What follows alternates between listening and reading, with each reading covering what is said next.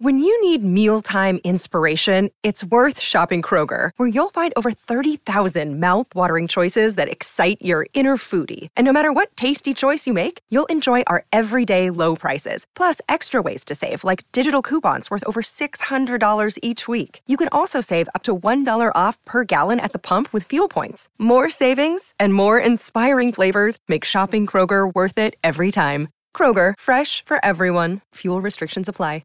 Another day is here, and you're ready for it. What to wear? Check. Breakfast, lunch, and dinner? Check. Planning for what's next and how to save for it? That's where Bank of America can help. For your financial to-dos, Bank of America has experts ready to help get you closer to your goals. Get started at one of our local financial centers or 24/7 in our mobile banking app. Find a location near you at bankofamerica.com/talktous. What would you like the power to do? Mobile banking requires downloading the app and is only available for select devices. Message and data rates may apply. Bank of America N.A., member FDIC. Wonder-working power in the precious... Incredible as they seem, are not the results of mass hysteria.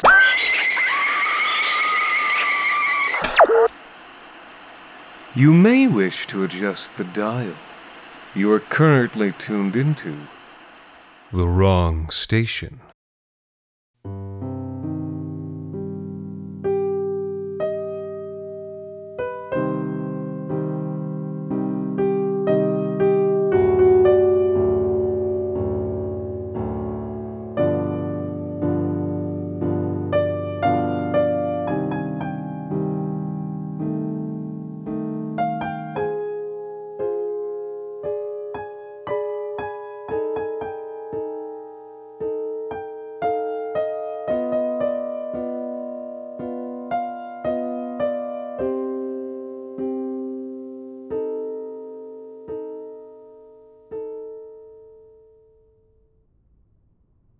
Once, long ago, he had heard her singing beneath the freighted orange boughs of a castle known as Heart's Desire. And as she walked beside him now, he could almost convince himself that they were home again, and that the cold fogs of Dimness Fen were only the pleasant mists that filled a palace garden by the sea. But from time to time she turned back to look at him and grin, as though she could sense these thoughts, and when she did, the leering skull showed through her unreal face, and he did not realize it was a kindness for her to remind him that she was a ghost. No moon came out that night. No stars could pierce the clouds that smothered Dimness Fen. Only the ghost, her tangerine glow, lit up the blackness of the woods they walked. "Here," she said at last. "This is the place." Like the rotted trunk of some massive broken tree, a small stone tower hunched, crumbling among the brown-leaved boughs. In her paltry light it seemed malignant, swollen, bloated up with darkness from within. "What is this place?" he asked. She shrugged. "Shelter. Who built it? Why is it here? Why is it left abandoned?" Her smiling teeth were square and sharp. "Am I supposed to know everything now?" "Sometimes it seems like you do." "Well, that's not because I'm a ghost," she said.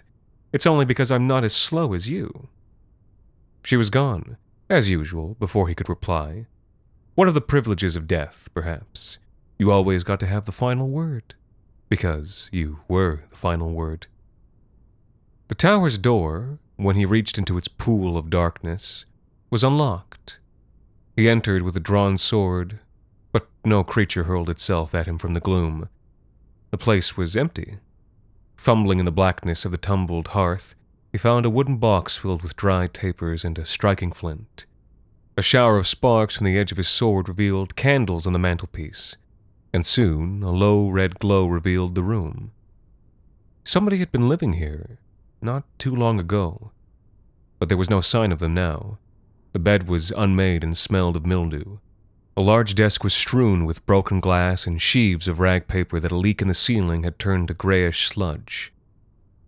One small glass jar still stood upon a shelf.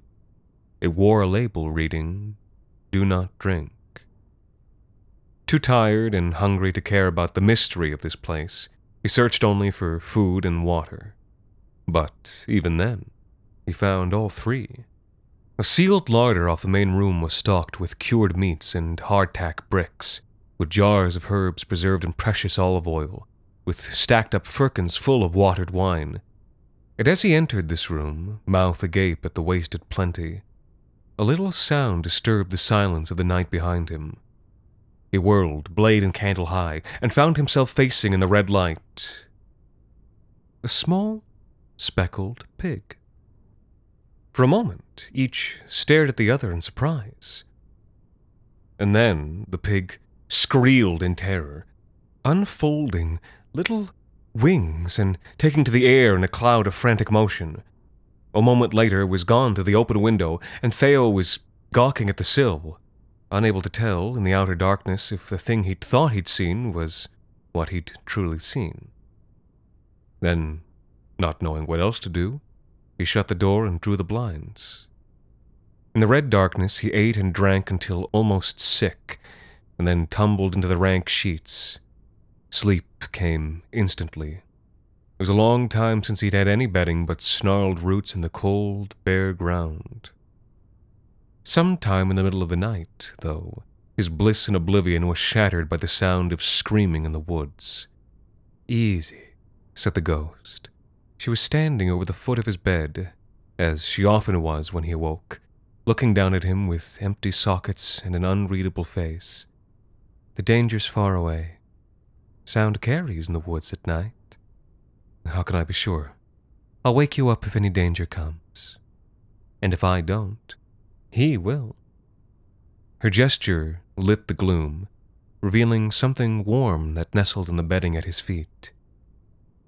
It was the little winged pig, wheezing softly as it slept. It took a while for the screams to end outside, but when they did, Theo drifted softly off to sleep again, lulled by the gentle breathing of the creature at his feet. He didn't even wake when the second round of screams began. Dawn came, gray and unchanged, always unchanging here on the gray fens, with the slow wrench of seasons signified only by the presence of frost or algal slime along the edges of the slate-gray water. Theo rose early, risked a fire, made himself a porridge of hardtack braised in sausage meat and wine. As he cooked, the pig made a nuisance of itself, pacing back and forth in front of the ruined workbench, screeching in complaint and beating its tiny, feeble wings. Even when Theo put down a bowl of gruel for it to eat, the pig continued to pace and screech. He looked at it. It looked back at him, beseeching with its bright black eyes. "What is it you want?" A screech, and another, turning its gaze to look up at the shelves above the workbench. Theo stood and reached for them. The screech softened into an affirming snort. He pulled away. The screech resumed. "Is this what you want?" He had put his hands in the glass jar, the one whose label cautioned, "Do not drink." Screech, screech. He considered the jar. "Are you sure? It's got a warning." Screech, a decisive stomp of the right front trotter. He thought about it for a moment. Eventually, he shrugged. "You're a free pig." He unstopped the jar and set it down. No sooner had the jar touched the floor than the pig charged forward, knocking it over to slurp greedily at the spilled water. Theo leaped back in surprise at the sudden movement, and as he watched, the pig threw back its head and shrieked. Not the screech of complaint from a moment before, but a high, clear sound of pain.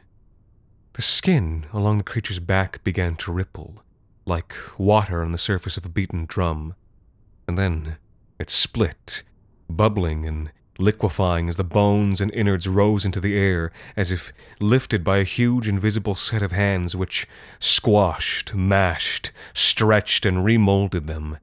And all this while the pig's shriek hung upon the air, even when the mouth and skin were swallowed up into the whirling orb of viscera and splintered bone.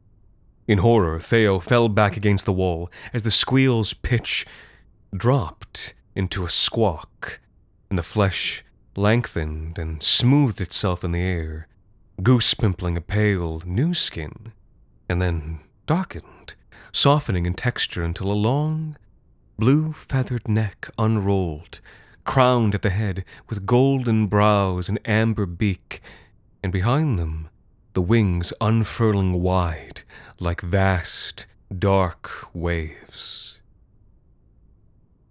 The speckled pig had been remade. Where it had stood, a long, great heron skipped ungainly on its gangling legs, crowing as it raised its crested helm toward the broken window. A moment later it was in the air, and shouldering aside the tattered blinds to fall upon the pallid skies of morning.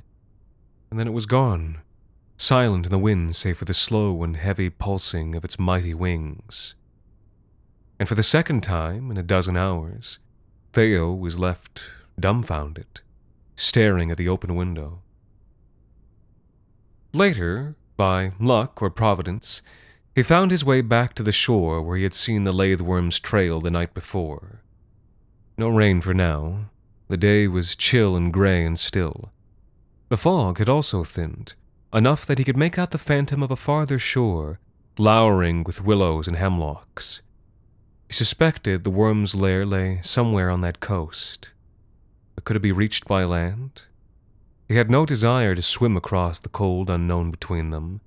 Perhaps if he followed his own shore, it would bring him around. Off to the left, it seemed to curve in that direction, before becoming lost in silver mist. And so, having nothing else to go on, he trusted intuition and began to wade along the banks of red bramble and dry gold reedgrass. Each step was an effort on this thicketed margin, and an hour's toil brought him only a mile's gain. His threadbare clothes could not protect him from the pricking thorns. His ragged boots could not keep out the icy mud.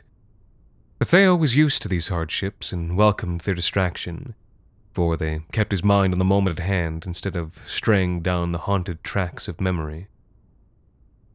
It was around mid-morning that he found the knight in rusted mail who had spoken in the hall at Fencaster the day before. Somebody had tied him to a tree and cut his throat down to the spine. There were other injuries as well, that marked his death as no mere execution, but a murder done for sport. Maybe his had been the screams that wakened Theo in the night. Or maybe Shathaban had left more victims in the forest. He stood for a long moment, wondering what to do. The pragmatist in him, the survivor, knew there was nothing to be done, for the dead were dead. But another part of him, the part he'd thought had drowned along with all he loved, cried out for recognition of another human life, for ritual and dignity in the face of wild emptiness. And so he cut the body loose and brought it, armor and all, to the water's edge. He tried to think of something to say, but his childhood had been unchurched, and once more he found he had no words worthy of the things he felt. "I'm sorry," he said. "Whoever you are. If I had a shovel, I would make a grave. If I had dry wood, I'd build a pyre. Water would be my last resort." He trailed off. Wind in the hemlocks, distant crows. A rogue bloom of sunlight flowered through the clouds, then withered up. "At least it won't take long this way. You'll become part of the fens. By summertime, you'll be a water lily on the flood." With no more words presenting themselves, he heaved the body off into the black waters, where its weight of rusted chain dragged it quickly underneath. It all felt so unceremonious. Scarcely a ripple showed across the surface. Within a moment, all traces of the night were gone, and if anyone beyond these woods awaited his return, then they would wait until the end of days. "He will not be a water lily," said the ghost. She was bending over the water on his left, contemplating the opacity of depth. Daylight had turned her beautiful once again, but vindictive. "He'll sink below the mud, entombed taste preserved and mummified forever in a reeking hell of cold and slimy things. Her cruelties wearied him. "Please," he said, "be gone." She sneered. "I am," she said. And then she was. This episode is brought to you by Shopify. Whether you're selling a little or a lot, Shopify helps you do your thing, however you cha-ching. From the launch your online shop stage, all the way to the we just hit 1 million orders stage. No matter what stage you're in, Shopify's there to help you grow. Sign up for a $1 per month trial period at shopify.com/special offer, all lowercase. That's shopify.com/special offer. His pace quickened as he found a game trail that led along the water's edge, and then through the gnarled woods that overlooked the fens from shaggy bluffs. The bright gray skies had darkened once again with rain, but these strange woods seemed bright, seemed vivid with the emerald richnesses of fern and moss that swathed its barren oaks. The trail was meandering deeper into the woods, away from where he meant to go, and he was about to turn back when a thud of wing beats sounded overhead. A great bird winged low among the branches. A heron. The same one as before. It seemed too little like a coincidence, and so he followed its course, winding down deeper into a cathedral grove of silent, wide-spaced pines. The fog grew thick, and soon his only guide through the white void was the sound of running water up ahead. And then suddenly his foot rang against, not soft loam, but hard, polished stone. As he knelt, it was as though he'd stepped onto a plane of solid fog, but when he pressed a palm down onto the surface, he felt the cool touch of marble, white as doves, but softly feathered through with veins of pigeon gray. "Welcome." The voice spoke from the belly of the mists ahead, from close to the sound of running water. It was not a human voice. Its vibrations buzzed along his brainstem. "Who's there?" There were steady footsteps now, and a jingling of armor. A dark silhouette suggested itself against the silver haze. "Rejoice, stranger. You have come upon the font of transformation. I am its guardian spirit." The friendliness of the voice filled him with unease. It was the friendliness of an abattoir attendant that needs no fussing from the calf. He let his hand drift to the weapon at his hip. "And what is the font of transformation?" "I am afraid that is not for you to know." The figure loomed larger, darker in the fog. "Suffice it to say, this fountain is not for your use, and those whose it is have tasked me as its defender." "Then I will go and leave you to your task." A warm chuckle bubbled from the speaker's throat. "I am afraid it does not work that way. Wittingly or no, you have entered the fountain square, and it is for me to see that you do not leave, to tell another where it be." "I promise you can count on my silence," said Theo. "I have nobody to tell your secret. My only friends are dead." The spirit of the fountain chuckled once again. "I am glad to hear you say it, and I believe you well. I know the ring of truth when it is heard. But, all the same, I cannot let you go." All this time, Theo had been backing up, but somehow had not reached the trees. Now his calf brushed against a marble edge, and he felt a mist of droplets pricking at his back.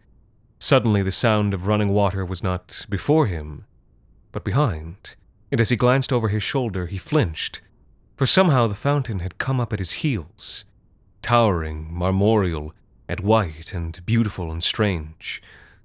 The water, which flowed so gently from its height, was faintly, freshly turquoise blue. And now, with a final footstep, the shadow in the fog stepped into sight. In form, he was like a great, round-shouldered man, with a winged bronze helmet and scaled corselet of an age gone distant by. Helm and shield and sword and corselet all alike had been rusted to the blue-green pall of verdigris. But the giant's face had been rusted too. Only his eyes and lips and hands were any other color, and these were bloody scarlet red. "You must kill me if you are to leave," the spirit said. "Few have ever managed it before, and in the end they wished they had not won that fight. And so, perhaps the simplest thing is just to die. I promise, I take no pleasure from another's pain. I offer you swift and mostly painless death." Theo drew his sword, and in the dim softness its edge was hard and bright. Alone of all his possessions, it was well cared for. "I'm afraid I must politely refuse." The spirit threw back its head and laughed. "Yes, ha. Yes, of course you do. Before I kill you, friend, I'd have you know, I consider you an estimable man, one after my very own heart." And before the sentence had even passed his bloody lips, the sword had leaped from his sheath and clanged in a crimson hand against the marble where Theo had been standing only a heartbeat earlier. Splinters of white stone hissed through the air like sleet, and Theo felt their freezing bite as he snarled and brought his bright sword down. But the spirit's shield was broad, and caught the blow, and flung him back, with the spirit driving after, canny and relentless at his art. Already the repeated blows and great strength of his sword arm were tiring Theo's defense. It was only long-practiced footwork, the long stretch of his scarecrow legs and backward slithering movements, that brought the stranger briefly out of peril. Now they faced one another with the flat marble floor between them, and the fountain in behind, their figures asymmetric against the cold composition of the fountain's square. Theo was breathing hard. He felt sweat pricking at his spine and armpits, and small, cold rivulets of blood along his arms. But his teeth were bared in a feral smile. He felt good. He felt alive. He had spent so long thinking, knowing that the world would be better if he died, that the act of fighting for his life felt transgressive, exhilarating, blessed. "Ha ha! Cleverly played, my friend. Cleverly played. I enjoy our match, enjoy it all the more to see that you enjoy it too. I shall savor what remains, and feel great remorse to plunge my weapon through your neck." Once more he was moving before his sentence ended, and the clean, decisive blows which flowed from his arm drove Theo back again. But this time the stranger gave ground on purpose, spiraling inwards around the square until the spirit smote him, so the spirit thought, over the fountain's lip and into the calf-deep waters of the pool. "You fight less well now, friend. I deem you are growing tired. You may wish, my son, to bow your head on the marble floor, lest a harsher death should stain these waters with your blood." "I admit I don't have many reasons to live," Theo said, feeling the gameness come upon him. "But I decide when it's time for me to die." This time he was the one to attack. Recklessly, overhanded, smashing at the spirit's unshielded left side with all the strength in his long arms. The spirit laughed for joy at this show of elan.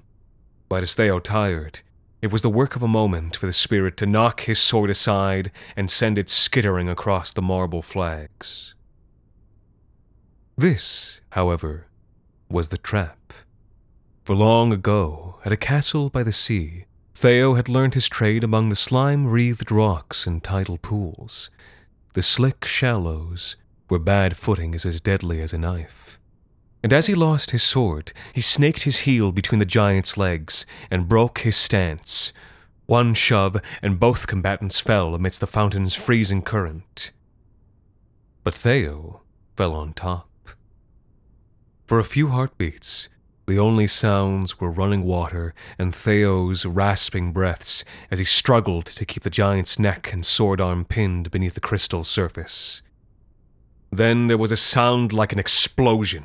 With monstrous effort, the giant surged up out of the water, roaring, to hurl Theo out across the marble floor, where he landed hard and rolled and sprawled like a broken bag of rice. "A coward's trick!" Cold water spewed clear from the spirit's scarlet lips. He staggered over the fountain's rim, lurching for Theo with crimson hands. "I would have made it easy for you, friend, but you have made the harder choice." But then, as Theo tried to drag himself away in futile horror, the giant froze. "No," he whispered. "No." And then no further words, as the skin along his sanguine palms began to ripple like water on the surface of a beaten drum. A roar of agony pealed itself from his brazen throat as unseen hands undid him, hoisting skin and innards into the air, crunching bone and armor all the same. His howl lasted a long time, and Theo could feel every bone that cracked, split, stretched, and shrank in his enemy's body, every quart of blood that boiled away to mist and dust. He looked away, sickened to see the spirit ruined by the very magics he had sworn to guard. At last, the howling stopped, and the spirit was gone. What remained, as Theo slowly picked himself up, struggling for breath, was a small and gray-green salamander writhing on the fountain's edge. It had red eyes. And as he watched, a buffeting of wings descended on the square. A great gray heron, yellow-crowned alit upon the fountain's edge. Its beak, a yellow spear, shot out and pierced the wriggling thing upon the stone. A moment later, its pounding wings were once again upon the air, and erstwhile guardian and erstwhile pig were both occluded by the sulking sky. Battered and stunned, Theo limped to the fountain's edge, where he sat for a while, gazing at its cool cyan perfection, its silvery sheen. "Do not drink," he murmured to himself at last. He turned and sank so that his legs were spread out across the marble floor, the back of his head and neck resting against the fountain's cool stone. Was it luck that had spared his life? Was he lucky to survive when those he'd loved had died, to bear the weight of all those vanished lives alone? Or was it the opposite of luck? The sound of running water reminded him of that first gray, freezing morning after, when he had awoken on the rock-strewn fields of mud where the draining flood tide dropped him. But the waters of the fountain did not recede. They merely cycled endlessly through the spouts, falling and falling and falling forever and again. A bitter metaphor for life itself. And yet, as he turned to look once more, he found the fountain lovely.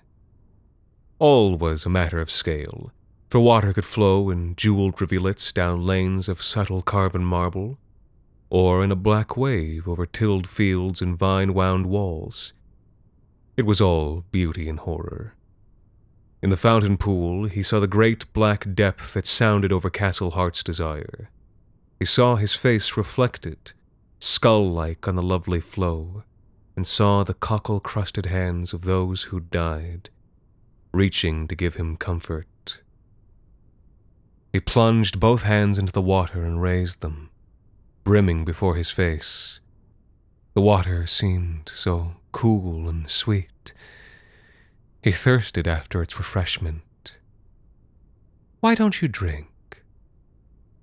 He glanced up and saw the ghost enthroned on a marble ledge below the fountainhead. Despite the torrents tumbling through her, her coral-colored dress was dry. "Why not? Change yourself into something else. Forget it all and live your days in blissful ignorance.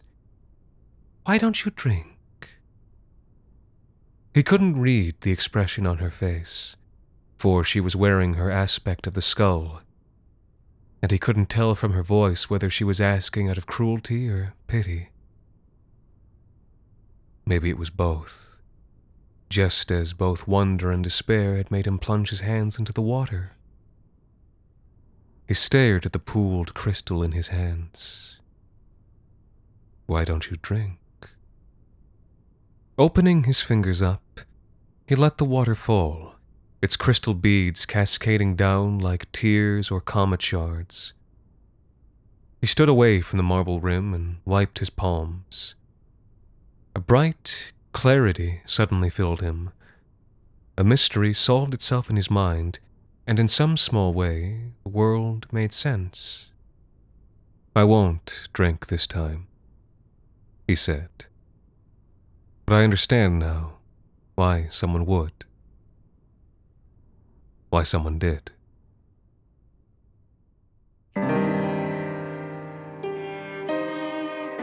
This special series, The Hunting of the Lathe Worm, was written by Alexander Saxton and is performed by Anthony Botello. The Wrong Station is made possible with the generous support of our listeners on Patreon. You can also support us by leaving a rating and review on iTunes, or wherever it is you listen to The Wrong Station. The Wrong Station is co-produced by Alexander Saxton, Anthony Botello, and Jacob Duarte Spiel, with music composed and performed on the piano by Ilan Citrin, and arranged for the viola and performed by Viola Schmid. You can follow The Wrong Station on Twitter, Facebook, and Instagram, and email us at thewrongstation@gmail.com.